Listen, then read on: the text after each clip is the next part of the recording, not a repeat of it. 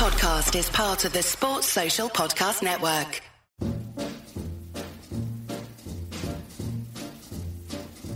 Oh, the shark, babe, has such teeth, dear, and it shows them pearly white. Just a jackknife has old Maggie Heath, babe, and it keeps it out of sight. You know when that shark bites. Welcome everybody to another episode of Macklin's Take with me, Andy Clark, and Matt Macklin. As always, this is a bonus episode, and we will be focusing in on the big fight coming up this weekend between Alexander Usyk and Derek Chisora. Hope you all enjoyed the Tuesday episode with Big Enzo Mac, going into all aspects of training. It was a really interesting conversation, and one that people have been asking us to do for a while, so it was good to explore all of that. But back to today's, and as I said, Usyk against Chisora. And we've got somebody on to talk about this who is phenomenally well qualified. I think he's probably the most qualified guest we've ever had on Macklin's Take, because, as we know, Usyk is looking to win a world title in the heavyweight division, having cleaned up at cruiserweight. And our guest today has done exactly that during his own boxing career. Not only that, he also boxed Derek Chisora as a pro, 8 years ago now, got the win, and then in a fairly classic boxing story not that long ago, it emerged that he had become Derek Chisora's manager, which was fairly surprising. We always like to say in boxing that nothing surprises us, but I don't mind admitting that I found that pretty fucking surprising when the news of that came out. It is, of course, David the Haymaker Haye. David, thanks very much for joining us. We find you in the bubble, do we not? You've just been admitted. I've been admitted. I've been in here for about 4 or 5 hours now. I was given a COVID test as I arrived here next door to the. I'll just show you now. This is the actual. That's the roof of the arena. That Usyk and Chisora will be contesting their epic battle on Saturday night, and they stuck the thing down your nose and down your throat, and they send it off to a lab and they test it, and if it comes back negative, all is well. If it comes back positive, we got ourselves a problem. And fortunately, what I did prior to, I've been getting tests, me and all of the fighters, pretty much every day we've been doing a test to make sure that everybody in our team, in our bubble of the training gym, down at London Shoot Fighters Gym in Wembley and in the Haymaker Gym in Vauxhall, everybody's been getting daily tests. You know, because when people leave your gym, you don't know who they're mixing with. You don't know who they're coming in contact with. So just to be doubly safe, we've got some real big protocol going into these gyms. We've got this MyDis portal where you walk in and it hits you with some water-based anti-bac all over your body. So if you've got any COVID on you, it kills it. It's antibacterial, and you go into the gym and we have all these foggers we put everywhere. We've really gone over and above to make sure at every process that, you know, we're not going to get popped for COVID. And it's we've seen it happen.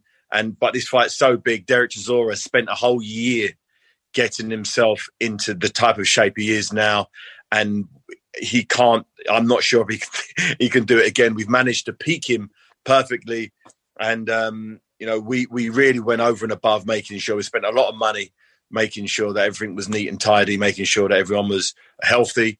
Making sure everyone's immune system was strong, making sure everybody were getting their green juices, making sure everyone in the team was healthy. We don't want anyone's immune system going low, so one of them may then get a regular cold, but a regular cold has the same symptoms as COVID. So we don't need any of the team having to isolate. So we really, as collectively as a team, had to make sure it's all super healthy.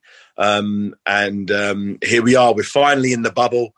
I got to wait now till tomorrow morning to get the results back from the test that we did here at the hotel, so I can be let out of this room. But once let out, I'm only allowed then on this floor, and I think it's the third floor, I believe, and that's it until fight night. And then we leave the hotel, go across the road with security into the venue, and that's it. We fight, and then we're out. We're clear. We're clean. So it's I've never had to go through anything like this before. It's very, very strict. There's security guards outside everyone's room, making sure you can't slip out to a kebab shop or whatever it is you might want him to do. You know, it's really regimented. You know, each person here has basically their own security to make sure they're not going to try and climb out the window or go into something. You don't even have to go into other people's rooms. It's really, really strict. But, you know, Eddie Hearn has made sure, you know, that this event doesn't get cancelled, because that'd be a travesty for the fans, for the boxing fans, for all the fighters and all the staff involved if a fight of this magnitude is unfortunately cancelled because someone gets popped for COVID. So what kind of headspace is Derek in at the minute? Because we are of the opinion generally that he's a fighter who over the last year or so has buckled down more to the discipline and demands of being a professional fighter than he has done previously. The demands are massive, of course, but as a fighter gets older, that does sometimes happen, that they realise that now really is the time to deliver. That scenario you've just outlined there, I would have struggled to imagine Del Boy coping with something like that. Not until fairly recently, to be honest, because I think it's fair to say he's not really the kind of individual who likes to have any kinds of limitations or rules imposed on him. No, Derek doesn't like to be. He doesn't like rules. He doesn't like protocol. He likes to go against the grain, and he's realised as he's got older, time's ticking away. The sand timer of everyone's career is going out. My one's emptied. He doesn't know how much he's got left, but he knows he doesn't know what's left. So he just thinks to himself, this is it. I'm never going to get an opportunity again to fight someone who's the mandatory, to fight someone who's so highly regarded in everybody's pound for pound list. If you go to anyone's pound for pound top 10, Usyk is in everyone's top 5. He's so respected by the purists, by people who know about boxing. They knew what he did at cruiserweight. They knew what he did as an amateur, world championship gold medal, Olympic gold medal, the WSB, the sort of semi-professional, beating the likes of Joe Joyce at super heavyweight. Now he's turned professional, 17 fights. He's cleaned up the division, Ring Magazine champion, Lineal champion, WBC, WBA, WBO, IBF. What more could he do? There's nothing more he could have done except step up in weight and try and do what only myself and the legend Evander Holyfield have done, the real deal, and become a 2-weight world champion. He believes he can do that. And he's chosen Derek Chisora. He's picked Derek Chisora as a mark-in-time fight. He knows he's the mandatory for Anthony Joshua's title. He could go and chill on holiday somewhere and get his shot. But instead, he's picked Derek Chisora to say, Derek Chisora, I need to stay busy. I need to keep active. Let's get Derek Chisora in. I think I can handle him. I'm gonna do to Derek Chisora what no one's ever done to him before. I'm gonna show him some things he's never seen before, and I'm gonna do what I didn't do in my first heavyweight fight against Chad Witherspoon, which was look devastating, look like a future world champion. He didn't look like that in that fight. He looked like someone just getting to grips with someone who was significantly bigger than the guys he's used to fighting. So now he's had a lot more time to sort of acclimate to the heavyweight division, and he wants to put on a show. He doesn't want to win this on a boring fight on points. He wants the British public, he wants the world public to say, yeah, you're the manager. We want to see you and Anthony Joshua. That's what he wants. And to do that, he's going to have to do an absolute number on Derek Chisora. He's going to have to do something he's never had to do before. He's going to have to stand in a pocket. He's going to have to punch hard to keep Derek Chisora off his chest. And it's got all the hallmarks for an absolute classic, this fight. David, you said there that he could sit on his ranking, his mandatory position. Yeah. And obviously he fought Chaz Witherspoon, who really was a big step down from the level of position he had been fighting at. On 4 days' notice. 4 days' notice he had for that fight, Chaz Witherspoon. Yeah, and in order for Usyk, if he's serious about going on and becoming heavyweight champion of the world, he's going to need a fight like this against Chisora, isn't he? Yeah, he really does. And that's why I think he chose Chisora. You know, if he could have picked anybody, You know, he doesn't need to fight anyone to work on his ranking because he can't get any higher. He's the mandatory. He's next in line. So a lot of managers, promoters, what they'd do, they'd pick someone easy, just to stay busy, just to go for a training camp. But you don't want to risk that big multi-million-pound payday, win or lose against Anthony Joshua. But his people have made a horrendous miscalculation. They've watched Derek Chisora's previous fights against Southpaws, against Seinar Gashi, where he didn't even realise he was a Southpaw in the fight. He just realised he couldn't land any shots. He then fought Artur Spilka, put on a better performance. But Usyk is a very different proposition than Spilka and Gashi. Usyk believes he's significantly better, so he thinks he's got the answers to what Derek's going to bring to the table, but he doesn't know what Derek's going to bring, because what Derek's learned in the last year behind closed doors, we're doing a whole new training program, a whole new lifestyle. He's taking it to the limit. You know, I always said in the past, Derek does 80% of what he's told.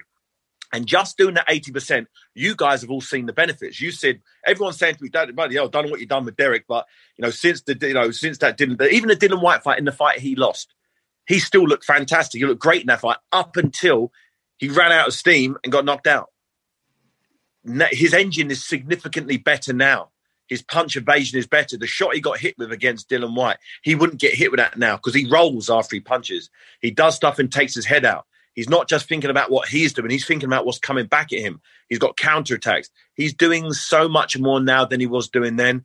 And he's had a solid year, thank God, for him to get himself into this position, this physical position, to really put the heat on Usyk and force Usyk to fight for 12 rounds. He's going to have to fight for 12 rounds, because if he doesn't, he's going to get mullered real fast, real quick. He's going to force Usyk to fight. And Usyk can fight. Usyk can stay in the pockets. Usyk can let his hands go. But can he do that? Can he do that with someone who's naturally 20, 25 kilograms bigger than himself? It's unknown. I don't believe he can. I don't believe he has the firepower to keep Derek Chisora off him. I fought Derek Chisora. I know how hard it was to keep him off my chest. I had to work with the guys that Derek's working with now, the guys at London Shoot Fighters, Alexis and Marius. We were working on pummeling. We were working on pushing and pulling and angles, wrestling, grappling. I had to do that before I fought Derek. Derek didn't do that back then. So when it came into the clinches, if you watch my fight with Derek, I was the one walking him back. I watched Holyfield versus Tyson and realized Holyfield was anytime they came into a clinch, Holyfield was the one who was walking him back, because, Tyson was expecting Holyfield to move around and run from him, but he didn't. He took it to him. And that's similar to what I did. Now Derek's got that same infrastructure, the same team that trained me for Derek Chisora. We've got Derek Chisora with that team now.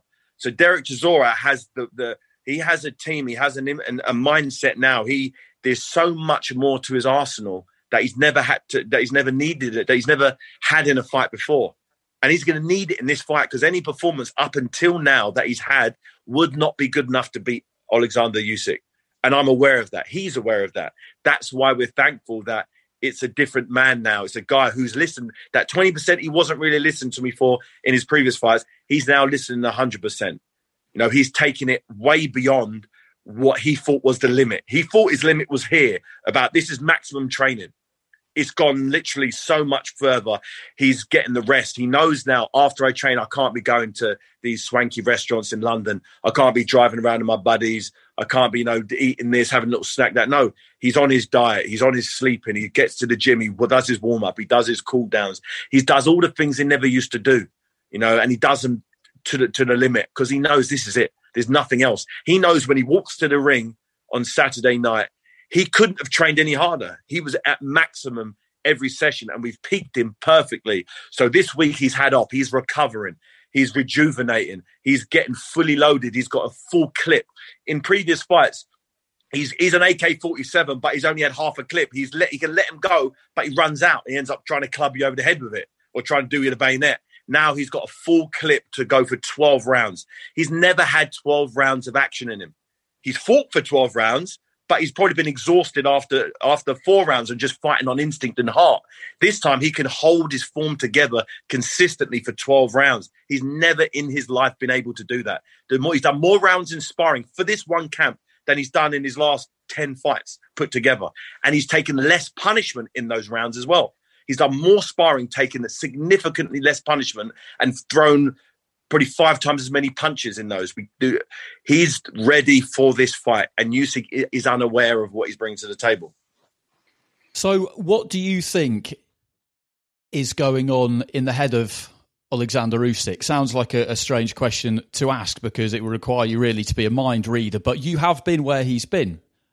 You unified in the cruiserweight division, and you always had your mind on stepping up to heavyweight, which I'm sure he did as well when he turned professional. So to what extent, no matter how well things have gone up to this point for him, to what extent will there be doubts? There will be no doubts whatsoever. You can't be the undisputed cruiserweight champion who's the Olympic champion, world champion. You can't have never lost a fight for these years and expect to lose a fight against a guy who's lost 9 fights himself and was knocked out 4 fights ago. Why would he think that? He hasn't got to where he's got to by doubting himself. He's got to where he's got for having ultimate confidence by being as best as he can be. He looks at Derek Chisora's record and thinks, okay, if I can't beat Derek Chisora, then what's it all about? And I understand that. I've been there. I've been the cruiserweight champion moving up to heavyweight. When they say, who do you want to fight? I said, whoever. You got I fought a guy called Monty Two Guns Barrett. Big puncher. Everyone said, oh, he's ranked number 10 by the WBC. He's a handful. He knocked out Ty Fields, who's 6'9", who was undefeated in the fight before me. I said, I don't care. If I'm going to be the heavyweight champion, if I can't beat him, then what's it all about? I'm not going to be champion. So find someone in the top 10. Let me fight him. I'll knock him out. Then I'll fight for the heavyweight title. That was my mindset. My mindset was that of ultimate confidence. I could beat anybody. And a guy who'd lost, 3 or 4 fights or whatever it was prior to me, I was more than confident that I could beat him. And I feel Usyk will feel exactly the same way. He'll walk into this fight here. He'll want to put on a show, just like I did. It was my first big heavyweight fight against a top 10 heavyweight. I didn't just want to win the fight. I wanted to win spectacularly. It was at the O2 Arena. It was my homecoming fight. I just unified all of the belts against Enzo Macchiarelli at the O2 Arena. And it was my next fight. I wanted to give the fans a taster of what they're going to get in the heavyweight division. And I did that. I actually got knocked down in the fight. I put him down like 4 times. He put me down once. Up and down affair, explosive, exciting, edge of your seat stuff. Knocked him out cleanly. Everyone said, fantastic. Let's get you in for the heavyweight title. You showed your world class at heavyweight. And my next fight was against Nikolai Valiev, which I won. This is something that Usyk didn't do against Chad Witherspoon, who wasn't a top 10 tough, dangerous guy coming off big wins. No, he was a guy who was a car salesman coming in on 4 days' notice. See the difference? And he struggled in over 7 rounds. He won the fight clearly, but there was no clean knockdowns. Chad Witherspoon just got tired and retired on the stool. This is his fight now in Wembley on Sky Box Office. All the pressure's on him now to perform. It's not just to win. Everyone expects him to win. How he wins is where the key comes in. And when he tries to win spectacularly, it means he has to hold his feet. It means he's got to put hands on Derek Chisora. To put hands on Derek Chisora, you got to be in arm's length. And once you're in arm's length, Derek Chisora's got just as long arms, and Derek Chisora's going to be swinging with you. So you better have a good game plan. Better be ready to take some shots, because Derek Chisora just throws punches from strange angles that he probably would not have been used to. A lot of the guys that Alexander Usyk has fought before have been world champions, world-class international amateurs who have a very not amateur style, but a very international amateur style where the technique's perfect, hands are neat and tidy. Derek Chisora's throwing crazy punches from crazy angles. He doesn't even know what punches he throws a lot of the time. He goes southpaw sometimes, he just stands there, lets his punches go. It's a difficult style to deal with if you're not used to it.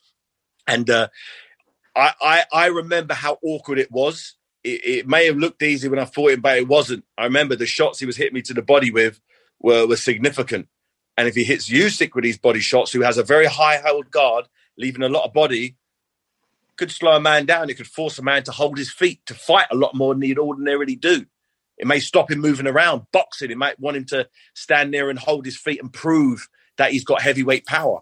And the moment he does that, it becomes a toss of a coin. Who lands on who first? Hey, Hey, kids. Hey, everybody. Sitting here with a famous Slovenian philosopher. How you doing, sir? I am in hell, thank you. Are you excited about something? I am excited about this latest CIA-funded venture. A CIA venture? Yes, it's called the Desire and Capital Podcast. Oh, what is it about? I refuse your fascist question. Well, there you have it. Listen to the Desiring Capital podcast, coming soon to a bourgeois platform near you. On your marks, get set, go! This is so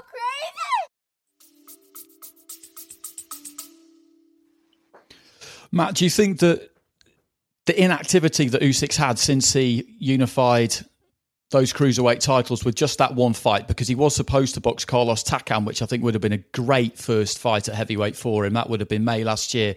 That didn't happen. He's had some injuries and everything's just got kicked back. Do you think that is a potential problem for him?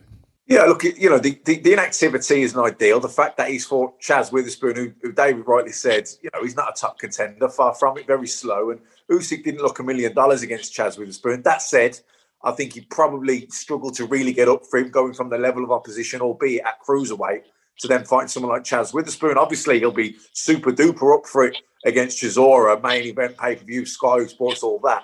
But I was wondering when David was talking about the improvements in preparation that Derek has made, obviously the conditioning, obviously his diet, his sleep, everything like that will be so much better. But he also touched on he's moving his head after he finishes punching. He's making tactical and technical adjustments. But I'm wondering and I'm trying to factor in the fact that David said he's done lots and lots of sparring to kind of reprogram that into his game. But I'm wondering, without having a couple of fights to implement that and incorporate that as part of his natural style now, on the night of the fight, does he revert to type? Does he revert to what's been programmed over the years of his fights, and not just, can the amount of sparring he's done without the fights to, bring it into your actual fighting style, is it enough to get it a part of your style? I'm interested. You've obviously seen all the sparring, David. Is that kind of second nature now? Is he moving? It feels it. He's had to have done as many rounds as he's done for it to be second nature. He's had to hit the pads as thousands and thousands of times, hit the bags thousands and thousands of times, doing the drills thousands of times. And if you look at his last two fights against David Price and Artur Spilka, they were devastating knockouts. He was coming forward, he was moving his head, he was throwing body shots, head shots, and he got both of those guys out there in very, very impressive style. And he got hit a couple of times, got hit by a big uppercut from Price, who's a massive hitter, and showed that, it doesn't matter, I'm going to keep coming. And then if David Price wasn't able to knock him out with that uppercut, it's going to take a lot more uppercuts from Spilka to put him over, because he's got a granite chin. He's the only time, I don't think he's ever been knocked out when he's been fresh. When he got knocked out against Dylan White, it was in the 11th round after an absolute epic battle where they were both throwing the kitchen sink at each other. And I was there in the preparation for that. Derek rarely won a round of sparring in preparation for the Dylan White rematch. I was the first time I'd actually been in his camp and watched how he did things. And he was getting battered in every single sparring session, and Don Charles said, "This is just how he spars. This is he performs on the night effectively. Don't really watch what he does in sparring. He just needs the rounds to get through to it. All of the sparring sessions, let's say we had 8 rounds. After 5 rounds, he'd stop for whatever reason. So he wasn't quite getting there. And then in the fight, after he threw a body shot and he didn't have the programming to roll underneath it and got caught with that left hook. Since that point, he's changed a lot in training. We make sure he doesn't have rounds where he's getting beaten up in sparring for no reason whatsoever. Every sparring session, he's working on a specific thing and he keeps working on it till he's done it. And now it got to the point, probably the last 40 rounds of sparring, he hasn't lost a round. Not because the guys weren't trying. We made sure there was no sparring partner that did any more than 2 or 3 rounds a piece each. We'd have 5 or 6 sparring partners, all fresh, all with a 1,000-pound bonus if they can put him down. So they're putting heat on him in every one of those rounds, trying to knock him out. And his head was moving. He was getting hit with so many fewer shots than he was getting in the past. he's a different animal altogether now. He's focused, he's zoned in, and he wished he did this from day one. But we are where we are. He's 36 years old. He's fighting a guy who's the mandatory for the WBO title, who's not a natural heavyweight, who hasn't been in the ring with a world-class natural heavyweight, hasn't been hit in years and years by a guy who weighed more than 200 pounds because he's been fighting at cruiserweight, campaigning at cruiserweight. You'll go all the way back to the amateurs when he did the WSB against the likes of Joe Joyce, who also had amateur styles then. They were still parallel arms, just the usual, the British amateur style. He hasn't fought anybody with that come forward head bob and that Joe Frazier style where you're bobbing and weaving into range, letting head body shots go, head shots go. He's going to be, he's going to get to round 5 or 6 if he's lucky to get to that far. And he's going to realize he's ill prepared for the fight he's found himself in. But he's not going to have the energy to change his style because he'd have taken so much punishment in those first 5 or 6 rounds that it's going to be sort of a Custer's last stand where he's just going to have to stand there and try and get Derek Chisora out of there. He's going to have to hold his feet at some stage to try and get Derek out there because he's going to realize he can't go 12 rounds at the pace that Derek sets. He's going to be very, very surprised at the pace that Derek Chisora starts with, and I don't think he can live with it. I've never watched any of Usyk's fights where the pace will be what it's going to need to be for him to get through this fight. So if maybe he's done more than he's ever done before, I don't know. But he's carrying an extra 10 kilograms on him for the first time in a big, real fight. He didn't look that great when he went up against Chad Witherspoon, so it'll be interesting to see how he performs now. David, I'm guessing that, Usyk in preparation isn't going to try and get into a strongman competition with Chisora. He's going to use that half step, land a few shots, turn him, use the angles, get out, and just keep changing the angle. Very much like a bull and a matador. Yeah, no doubt about it. But the $1 million question is, can he do it for the 12 rounds? Now, you went from cruiserweight to heavyweight. You put on that extra weight. Yeah. How did you find your mobility? And in terms of, was it energy sapping carrying the extra weight in your first fight or two? When I was the cruiserweight champion, it's 90 kilograms. When I fought Vladimir Klitschko and Derek Chisora, I was 95 kilos. I was only 10 pounds over my weight, 10 pounds over the cruiserweight limit. I didn't put on that much weight. It's like 5 or 6 kilograms. It's not a lot. All I did was, I just ate more food. I didn't really do that much to bulk up. Everyone thought I was bulking up. I wasn't that much bigger. When I went up to heavyweight from cruiserweight. I'm not sure how he's done it. I'm not sure how big he is naturally. Did he used to come down to cruiserweight? I never used to come down that much. I think the most I ever got over the cruiserweight limit was maybe 20 pounds. And but that's when I wasn't in the greatest shape and I was eating what I wanted to eat. But when you're used to fighting, if you strip all the body fat off of Usyk, he'll be 90 kilos. I looked at him earlier on, did some training. He didn't look as ripped as he normally is. He looked like he was carrying a bit of excess. So he hasn't put on lean muscle. He's just put on a bit of body fat. Ain't nothing wrong with that. But that's dead weight. He'd probably be better off just coming in at cruiserweight, to be honest. I don't believe having additional kilos of fat, having extra fat doesn't make you stronger, doesn't give you better endurance. All it does is it's just a handicap for you. It doesn't make you any better. It just slows you down. I think he's so skillful. The sparring partners he's been having, for instance, he brought over Dave Allen, a good sparring partner. Allen's performance against David Price, and look at Derek Chisora's performance against David Price. 2 polar different performances. So why bring someone who's significantly worse than Derek? Does that mentally prepare you for the right thing? Is Dave Allen able to close the range like Derek will? I don't think so. I think Usyk against Allen will do what he wanted to do, will have his way, will keep him at bay at long range. And when he comes in, he can sting him. As Dave Allen said, he's never been in the ring with anyone as good as that before. And I understand that because he probably hasn't, so it's a very, very, but you could look at Chisora. He's been there with myself. He's been there with Vitaly Klitschko. He's sparred everyone. He's sparred Anthony Joshua. He's been around and done it. He's had the fights with Dylan White. He's been there, done it at a much higher level. And what he's going to bring is something that Usyk hasn't seen yet. And you could say the same things for Derek as well. He hasn't had a southpaw of that level yet.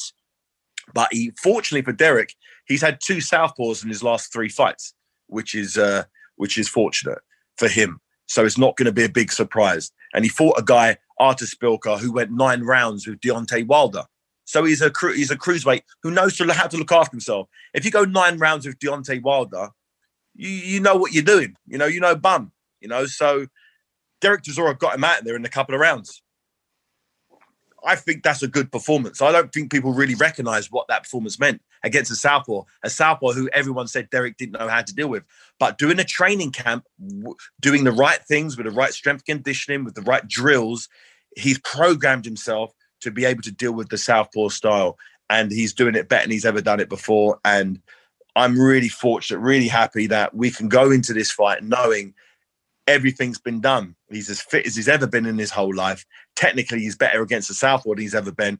He's sparred more rounds in this camp than he's ever done before. He's got hit less than at any other time in his career. I'm happy. As a manager, I've managed the ecosystem of Derek Chisora's training camp to a point where we've got a man now who's optimal. The best Derek Chisora will be there on Saturday night. And that's all I can do. I'm more confident for this fight than I've been for any other fight that I've been working with him in. Including David Price, including Spilka, Gashi, Dylan White.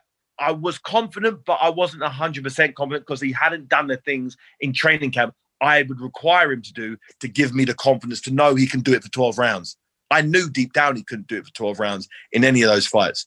But I knew he might not need to. I was told by his old team that he doesn't need 12 rounds. He just does it on the night.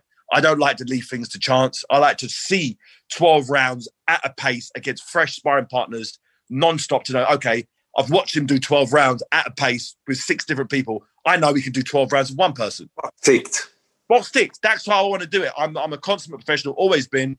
And now Derek Chisora is for the first time.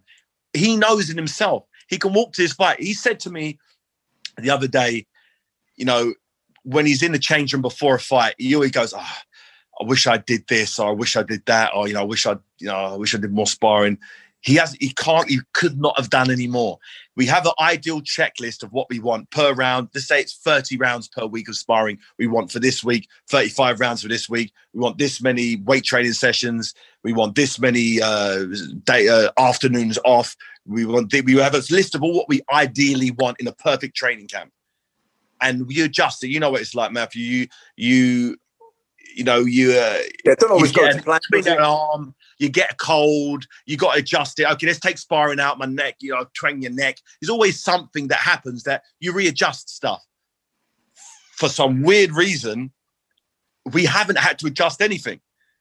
We haven't had to have one day off in the last 8 weeks. Not one day off that wasn't scheduled. The day off is always on a Sunday.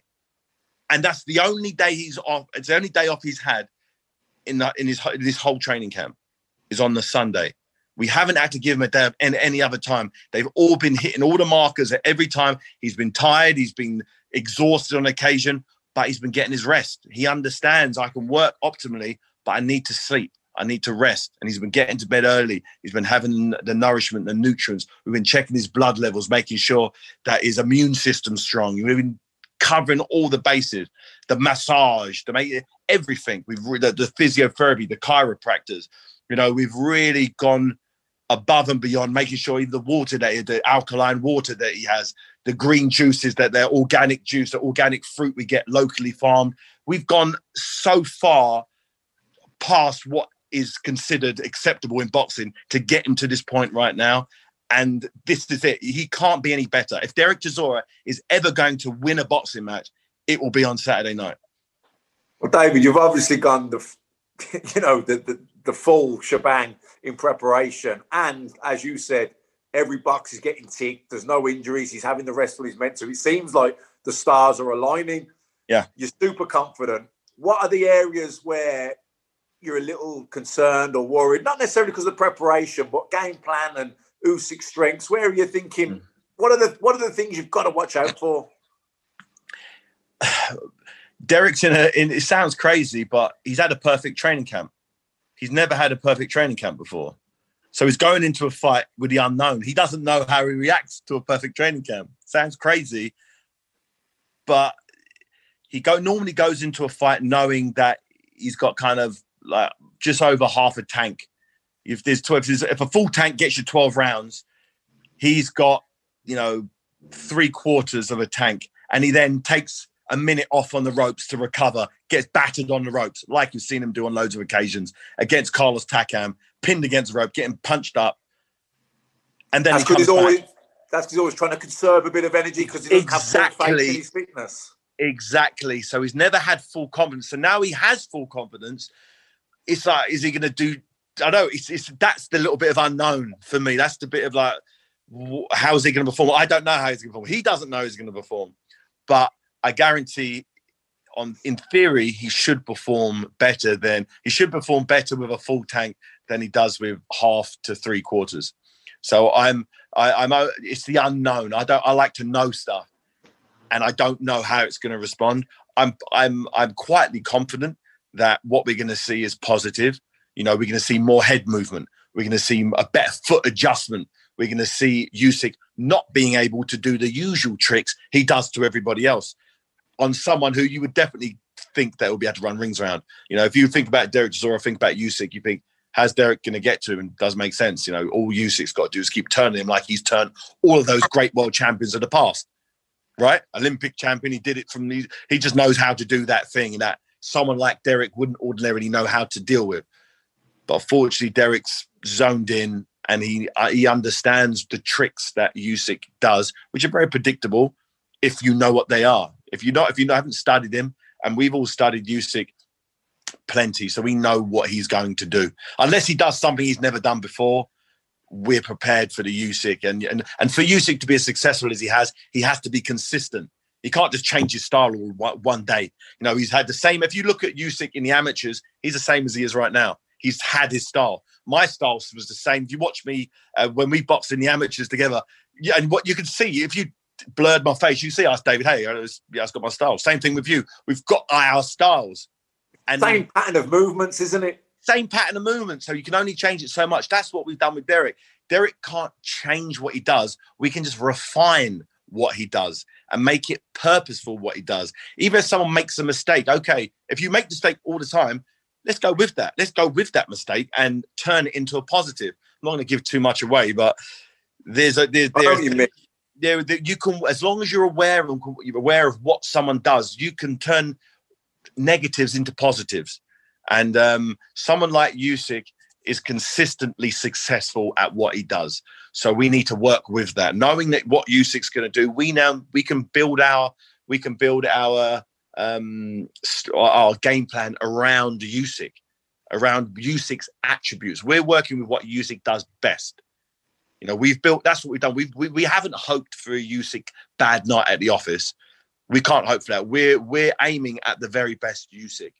And I'm confident going into it. If Usyk does what he does throughout his whole career, Derek Chisora will have an answer for him over a 12-round distance at heavyweight, giving away, or Derek having the 20-kilo weight advantage.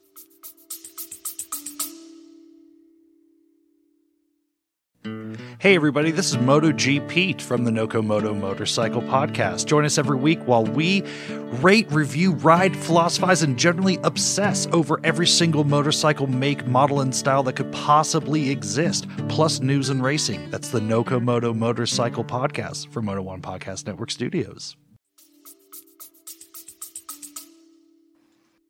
So that sets up the fight absolutely perfectly.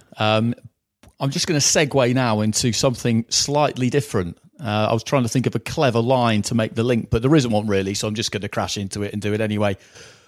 I've always been keen to talk to you about your fight against Jean-Marc Mormec because it is a much unheralded away win. We did a series over the summer called Make or Break where we spoke to fighters about fights which were absolutely pivotal to their career, which sometimes didn't get the most attention, but had they not happened, then the rest of the career may have been completely different, or in some cases may not even have happened at all. So for you to get to the stage you eventually got to, where you were challenging for unified world heavyweight titles because you were a world heavyweight champion, you had to do what you did at cruiserweight.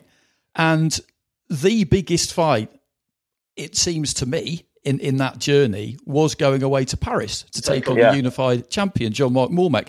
And it is fair to say that it didn't really get that much attention. It didn't get any attention. No, it got no attention whatsoever. It was sandwiched between a Ricky Hatton world title defense and a Joe Calzaghe world title defense. My fight didn't even get bought by a UK network until I think 48 hours before the fight. Frank Warren, I think Setanta Sports bought it for peanuts from Canal Plus, the French channel that was screening the fight in France, and no one knew about it. It got no one saw it. It was just one of those fights that meant so much to me, meant so much for the fans, the hardcore fans, the fringe fans didn't know it happened. You know, people now. It was one of your best wins, wasn't it? It was. Got off the floor to win. Exactly. I got knocked down in the fourth round, and he had a type of style for me that was very tough. You know, he was short, compact, come forward, forced me to fight at a closer range than I'd like to. Similar to Jacob Fragomeni when I fought Fragomeni defending my European title in the final eliminator for the WBC title at York Hall. You know, I got a bad cut over my eye. I got pushed to the limit, was able to knock him out in the 9th round. And Mormack was just a bigger, stronger, more accomplished version of Fragomeni. So a lot of people didn't really give me a chance. You know, I'd lost up until a few years prior to that against Carl Thompson. When the gang got tough, I got going. You know, I got stopped there. Adam Booth threw the towel in to save me for another day. So yeah, you punched yourself out in that fight, didn't you? Completely. Exactly. But people thought that was what was going to happen when I stepped up to world class. You know, after I lost to Thompson, you know, I think it was Jim Neely. I think it said, you know, my career was in tatters. You know, they thought, you know, all of the hype that had built up. I had 10 fights, 10 knockouts. I was the next heir to the Cruiserweight Championship. And there was me exhausted on the floor, getting beaten up by effectively a 40-year-old Carl Thompson, who was at the end of his career. So a lot of people went cold on me there. And it took a long time, a lonely time, fighting for not much money, fighting in leisure centres in Bracknell, fighting in small shows in York Hall where no one really knew what was happening, fighting in Reading. Next thing you know, I get an opportunity to go to France to fight on a Don King promotion against a guy who held the WBC, WBA, and IBF championships and the Ring Magazine belt. You know, they stripped him of the IBF right before I bought him, but he was the unified, you know, #1 in the division. And no one knew about it. And I got paid just over $100,000 for that fight. It wasn't a big fight. It wasn't a big payday. But I knew if I was going to be the man I said I was going to be, I was going to have to go and win that fight. And once I won that fight, which I did, I got knocked down, but I managed to knock him out in 7 rounds. I was then effectively a free agent to go and have the big unification fight with Enzo Macronelli at the O2 Arena in my hometown, where I got paid proper money then. You know, that's when I first started getting the 7 figures from that point. That's when it really got serious. Up until that point, I was just getting by. My what I was earning was just about paying for my training camps. You know, I used to spend a lot of money on training camps and sparring in preparation for the time I was going to be in the big fights.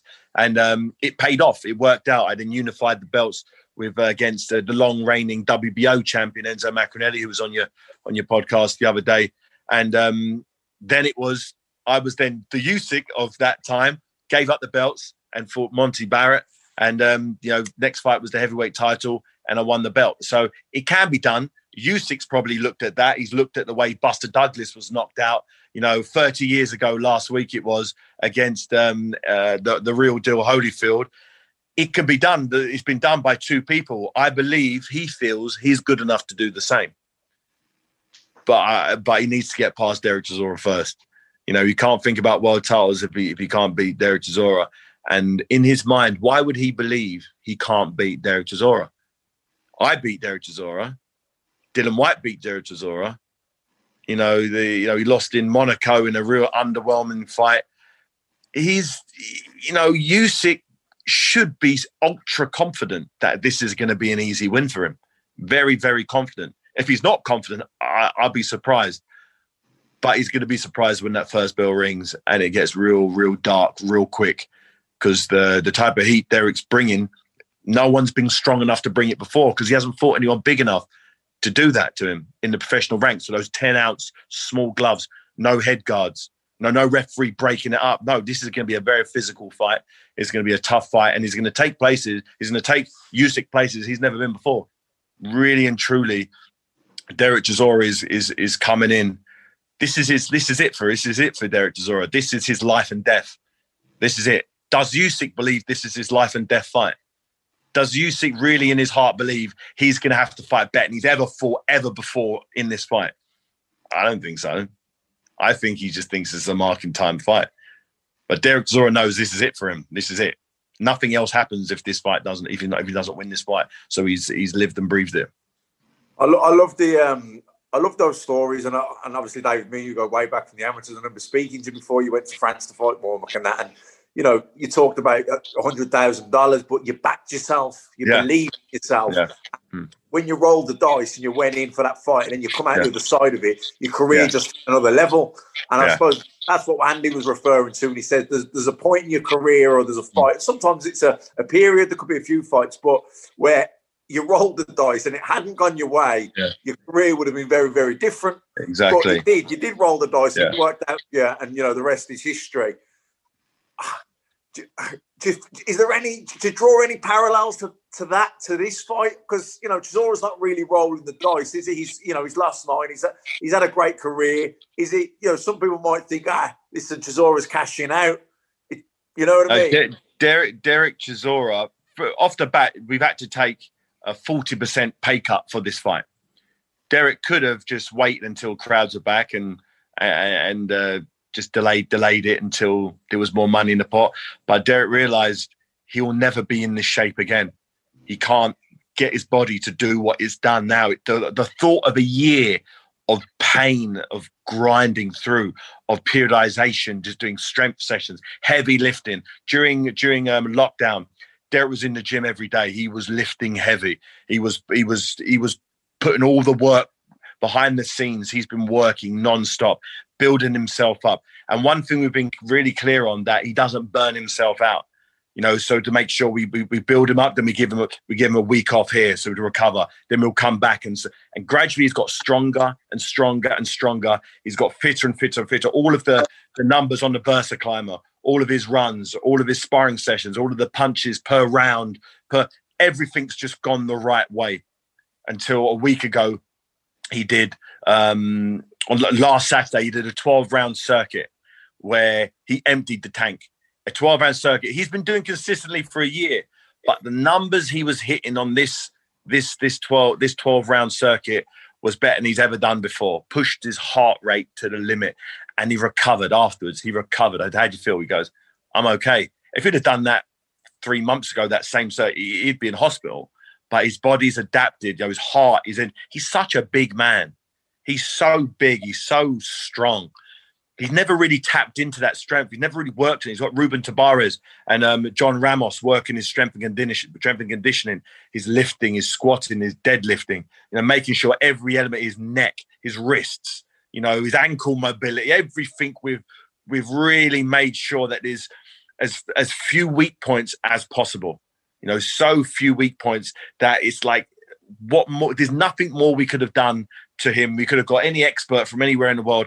There's nothing more we could have done to get him in better condition. That's why I'm so confident, because I just, you know, I can't see what Usyk can do to keep him off of him. And if he does, it's going to be so exciting. This fight is going to be so exciting. I'm laughing here, David, because I'm looking at Andy Clark looking to come in, and I'm thinking to myself, he's trying to take us away from the Usyk Chisora and get talking about your own career. And I'm thinking, here's David Haye. He's just turned from fighter to promoter. He's promoting this fight a lot better than anyone. Oh, it's amazing. It's amazing. Honestly, I think I could ask you anything now. I could ask you literally anything, and you would skillfully manage to segue it back around to the fight on Saturday night. And that is your job now. And actually, that does provide me with a neat link. So well done, Macklin, to the next thing that I was going to come on to, which is the fact that you are his manager, because that was a pretty unlikely turn of events when we heard that announced. Not that long ago, a few fights ago. A couple of years ago, yeah. One thing I've always wanted... It was 2 years, a week. I think 2 years, a week ago it was that we started. That we announced that I was married.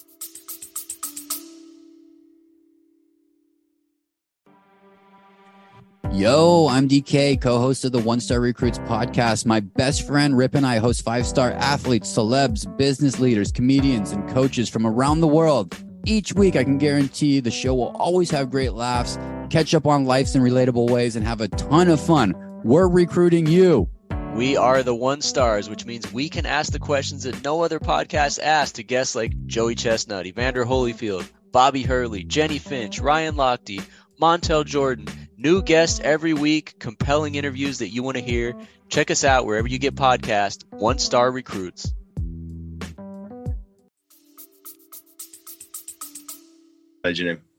So one thing I've always wanted to ask you is, when you were in that press conference room in Munich, I think it was, in February 2012, you'd gone there to work for TV.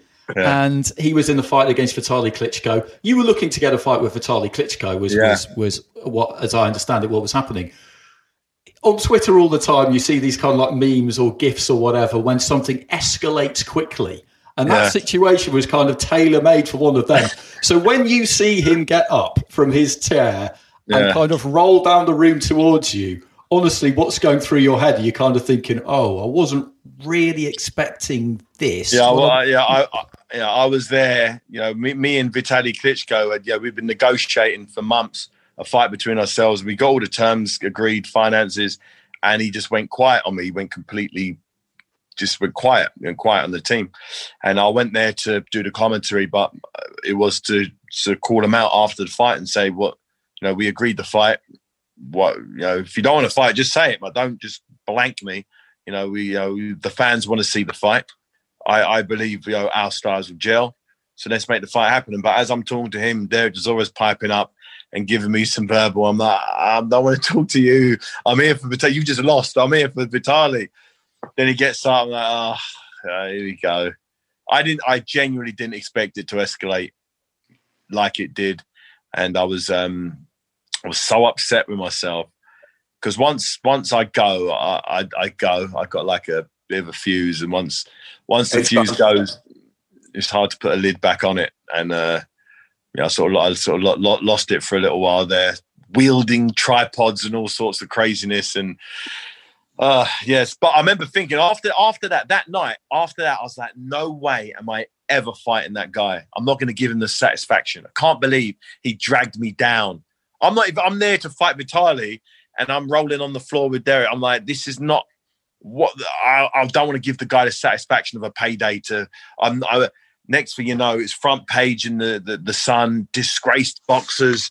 They should be banned for life. Everyone's like, why don't you, the British Border Control give Derek his license back, say you're no longer welcome to box in the UK under the British Boxing Border Control. Here's your license, fight anywhere in the world, but not here.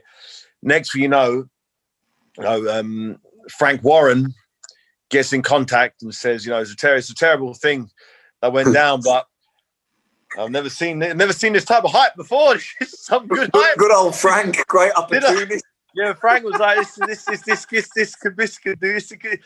I know you're in there. I know you love the big nights, and this could be one of the biggest. And he was right. I've never known a fight to have such hype, such excitement, such polarizing opinions. Some people were saying the fight shouldn't happen. It's a disgrace.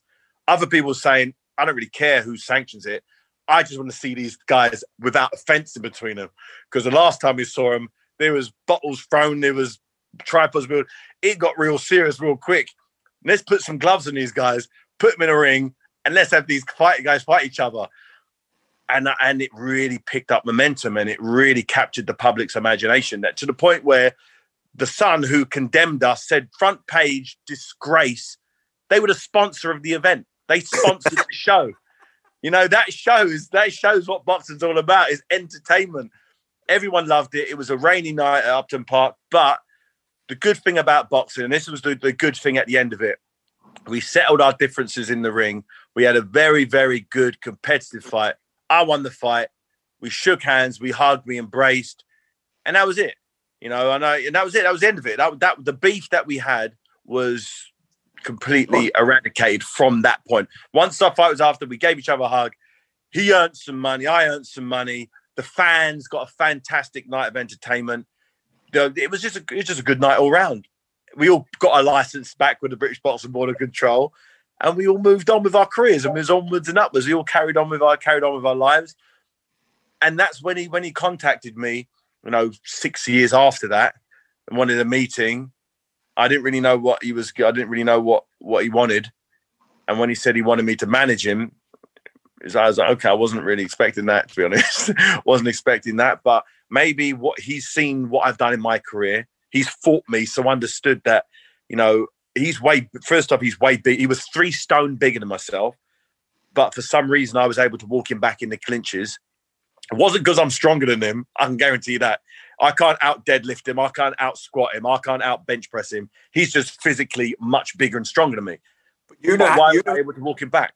You knew how to get into stronger positions. Exactamundo. That was the difference. And I think it was that David knows something that I don't know. What was it that he know?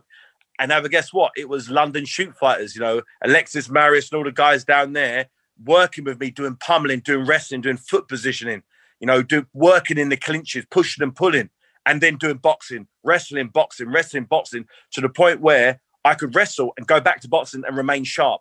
When most people do wrestling, their arms are knackered and they can't quite get their timing right. I was able to maintain my speed and timing with the wrestling. Derek realized that, and I think he wanted a bit of that, and that's what he got. So when he started working myself, I brought all of the infrastructure, all of the team that worked with me, the Rubens, the Aidens, from the nutritionists, from every element, Oleg, the massage, all of my team that worked with me over the years, that I've handpicked the very best in the world to work with me to make my small body able to beat these giants. Now I've given them to Derek Chisora, and Derek Chisora is flourishing. He's now the best. I'm so glad the Derek Chisora I fought in 2012 didn't have the team he's got now, because it would have been very, very, very different. It would have been very different indeed. And this Derek Chisora is the best version he's ever been at any age for sure. As you know, clinching and wrestling, it really saps your energy. Yeah. Is that going to be is that the plan to get into Derek's going to get inside. Derek's got to work for every second of every round. He's going to have to get in close. It's not going to be easy to get in close. He's going to get pinged. Derek isn't under any illusions that he's just going to be able to walk into range. Derek knows not only is he going to have to walk into range, he might have to take some stick on the way in. That's part of the. Derek's never been a Pernell Whitaker defensively, but his defense is better than it's ever been. And he's going to close that gap. May take 3 rounds, may take 4 rounds, but at some stage in 12 rounds, we're going to have a shootout. We're going to have an exchange where Derek Chisora is going to be swinging big punches. Usyk's going to have to try to get in between those big punches to land his tricky little uppercuts with his little hooks, or try and step around the side. And he's going to cop one on the top of the head. And he's not going to like the reaction his legs are going to give him. And he's going to be in a world of trouble. He's going to be in a world of trouble, and he's going to have to fight. And when he starts fighting a real heavyweight, it's going to get very, very, very, very painful very fast. And, he's going to have to do things he's never had to do. He's going to have to dig deeper than he's ever dug before. And it's going to be interesting to see how he deals with it. Okay, so we won't keep you too much longer. I brought it back to Chisora. Yeah, you did. Honestly, I could open the encyclopedia. And you didn't even know how I did it either. You didn't even know I did it. I could open the encyclopedia, pick out any word at random, and start talking to you about it, and you would get it back to Usyk against the jaw. But that's exactly why you're in the job that you're in. Just to finish off, though, how have you found not being a boxer? I know that when it came towards the end, you couldn't continue physically. The body just wouldn't do it anymore. I've never quite worked out whether that makes it easier to accept. It makes it way easier. Way, way easier. It's like, I know, the only way I could liken it to is if Roger Federer, for instance, went out and played someone, who was ranked number 50 in the world, for instance, and then wasn't able to return a serve, lost in straight sets. Be embarrassing for him. It's like, I'm way better than this guy. Why can't I now do what I used to do? So, he would just retire. He's got too much of an ego to just get beaten by people that he knows he's only losing to because his reflexes are gone. He can't see the ball anymore. It's like, how many times does he need to get beaten before he realizes this isn't fun anymore? I'm not enjoying it. Although I'm going through the training camp of tennis and I'm now at Wimbledon, not returning one serve in a game takes the shine off the tennis. Tennis is great when you're winning, just like any sport. That's about getting punched in the face. Now imagine Federer's doing a sport. Now imagine Federer's doing a sport where he's getting punched in the face. He's ripping his Achilles tendon. His biceps snapped off the bone in this game as well. It's like, maybe my health might be not very beneficial for me.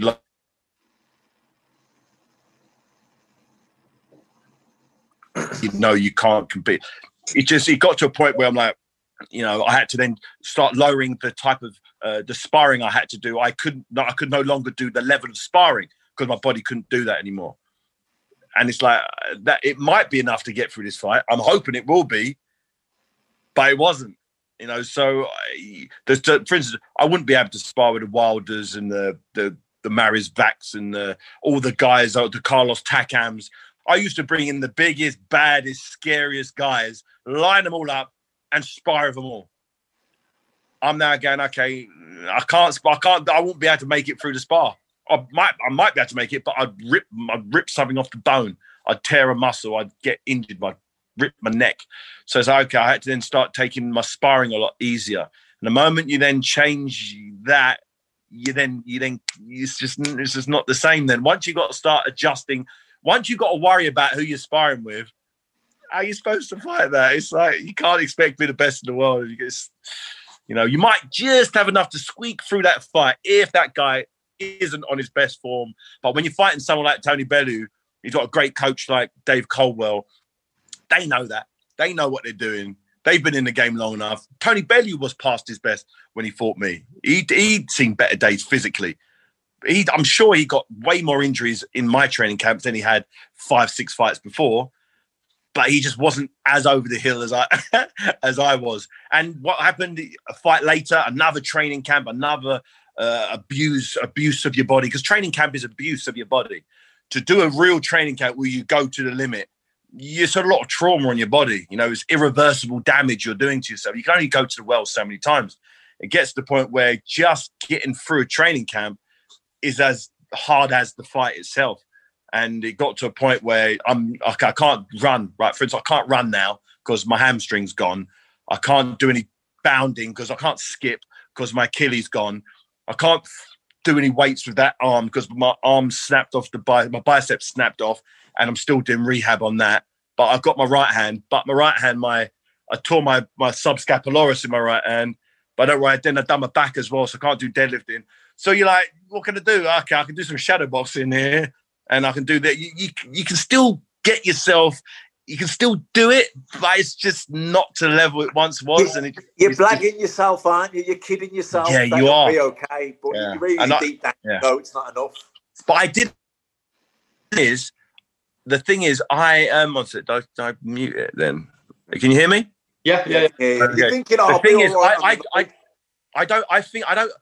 I was lying to myself, but I don't know that I was lying to myself. It was subconscious.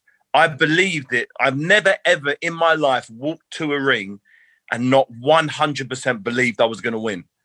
Even the second fight against Bellew, in my mind, I thought, okay, my Achilles snapped in the first fight, and he wasn't really, he got me out of there in the 11th round. But the fact I was able to go all those rounds with him on one leg, I'm like, when I got two legs, even if one leg ain't 100%.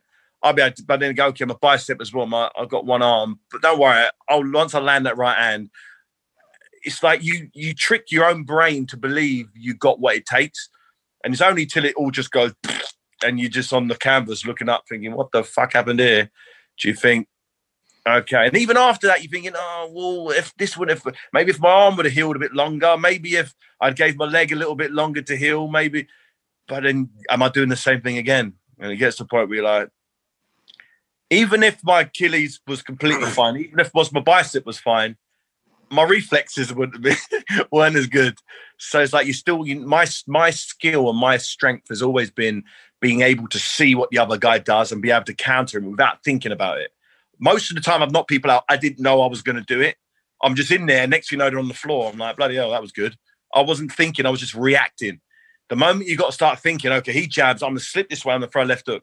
You've already been hit in the face. So it got to a point where that lag, that little tiny fraction of when he does this, then you get hit. Next thing you know, you're on the floor looking up at the referee thinking, what the hell did I get hit with? I didn't see him throw any punches. That bit is the bit that let me know that was done at that level. It's a wrap, ladies and gentlemen. It's time to sail off into the sunset and talk about the good old days. Well, you've made a good transition into a manager, but let's leave it there. Yeah. Yeah, I have. Yeah, pretty quick one. I did a transition into a poker player first. I actually, after I finished my boxing, I did a deal with Grosvenor Casino where they taught me how to play poker. They gave me all the best coaches in the world, and I learned to play poker. And after over a year of learning the rules, I was able to go into the biggest poker tournament outside of Vegas, Goliath, in Coventry, and get in within the 0.1% of the field. So I learned how to play poker, but I cashed in the World Series of Poker in Vegas and in the Philippines Asian Poker Tour. So I threw myself into that straight away afterwards. I really enjoyed that. Obviously, this year... You're still doing that now? No, they've cancelled it. The World Series of Poker was cancelled. Asian Poker Tour, I was supposed to go to Vietnam. I was supposed to go to the Philippines. I was supposed to go to all these different poker tournaments. COVID came and there was no poker. So playing some online, but I'm terrible at online poker. Every time I lose, it's really frustrating. So, so I like live poker. I like the chips. I like looking at people's faces. I like getting a feel, getting a read of the table. I really like it. So I'm looking forward to getting back around the poker table, getting back to Grosvenor Casino, getting down to the Vic and playing some poker. They got little plastic things between you now around the tables. So, the world's changing. The world's changing. Frotch loves a bit of poker, doesn't he? He does. It's good. We haven't played with each other before. I reckon I've beat him pretty easy, to be honest. I've heard his. Pardon? I've just done a missed call off Frotch. I don't know what he wants. He's probably asked me to go and play poker with him or something. That's what he's trying to do. No, Carl's a good player. He's a sponsored poker. I think Party Poker he's sponsored by. So he goes around the world playing in different tournaments. I think he went to Bahamas to a big tournament over there in Nassau Island over there. So he's a good poker player.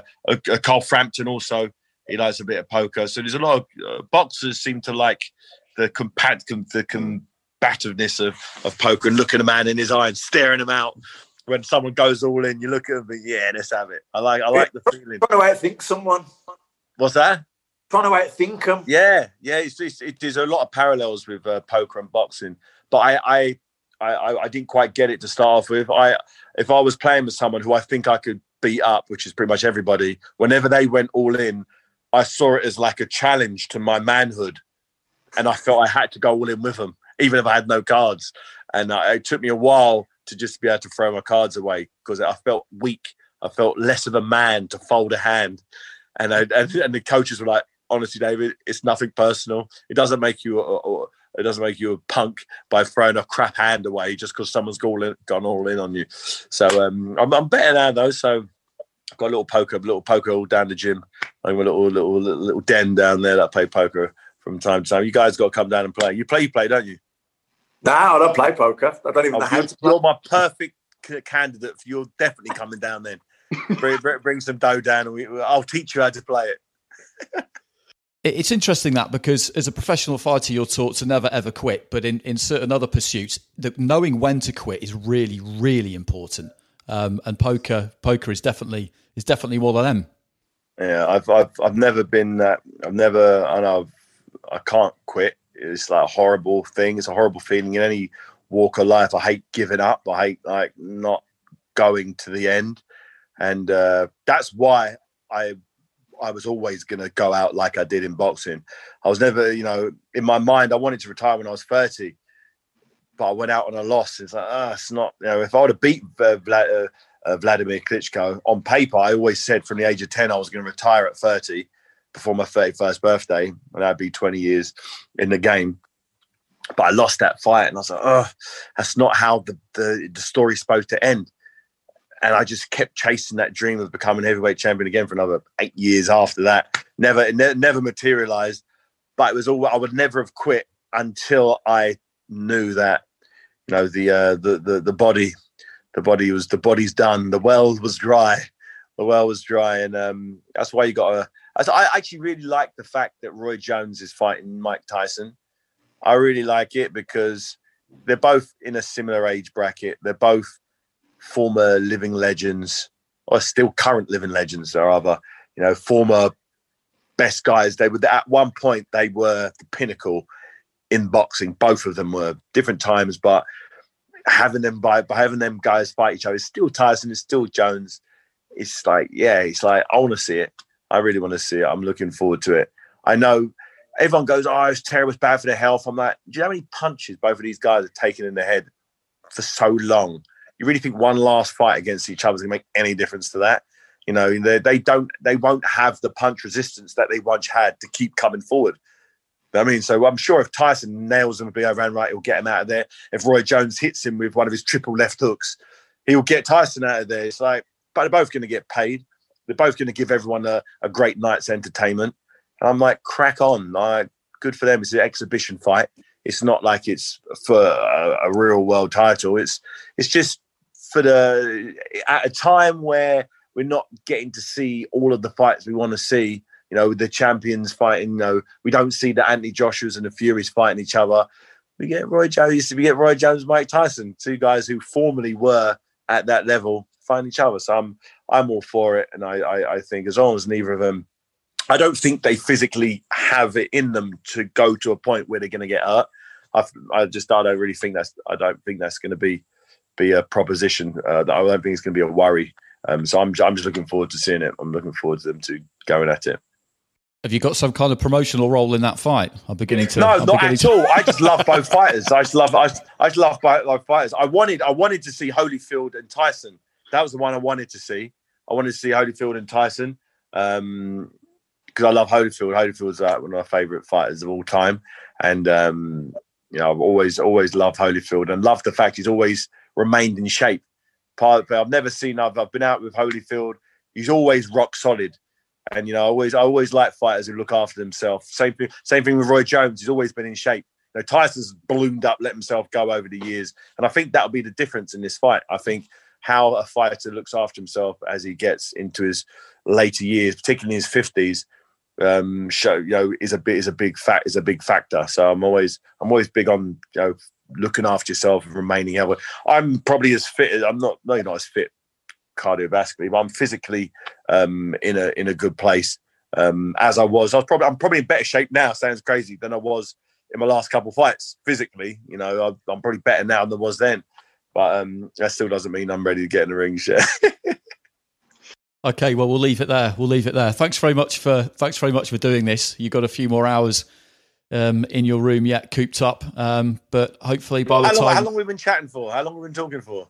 An hour and a quarter. Bloody hell, I don't have to talk, can I?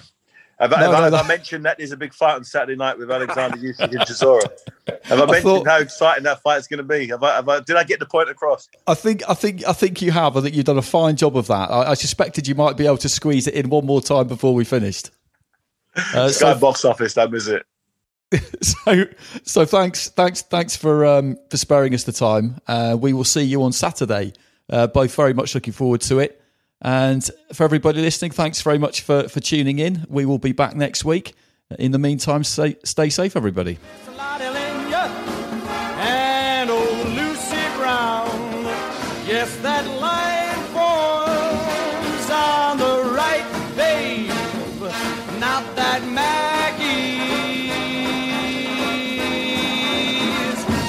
back in town.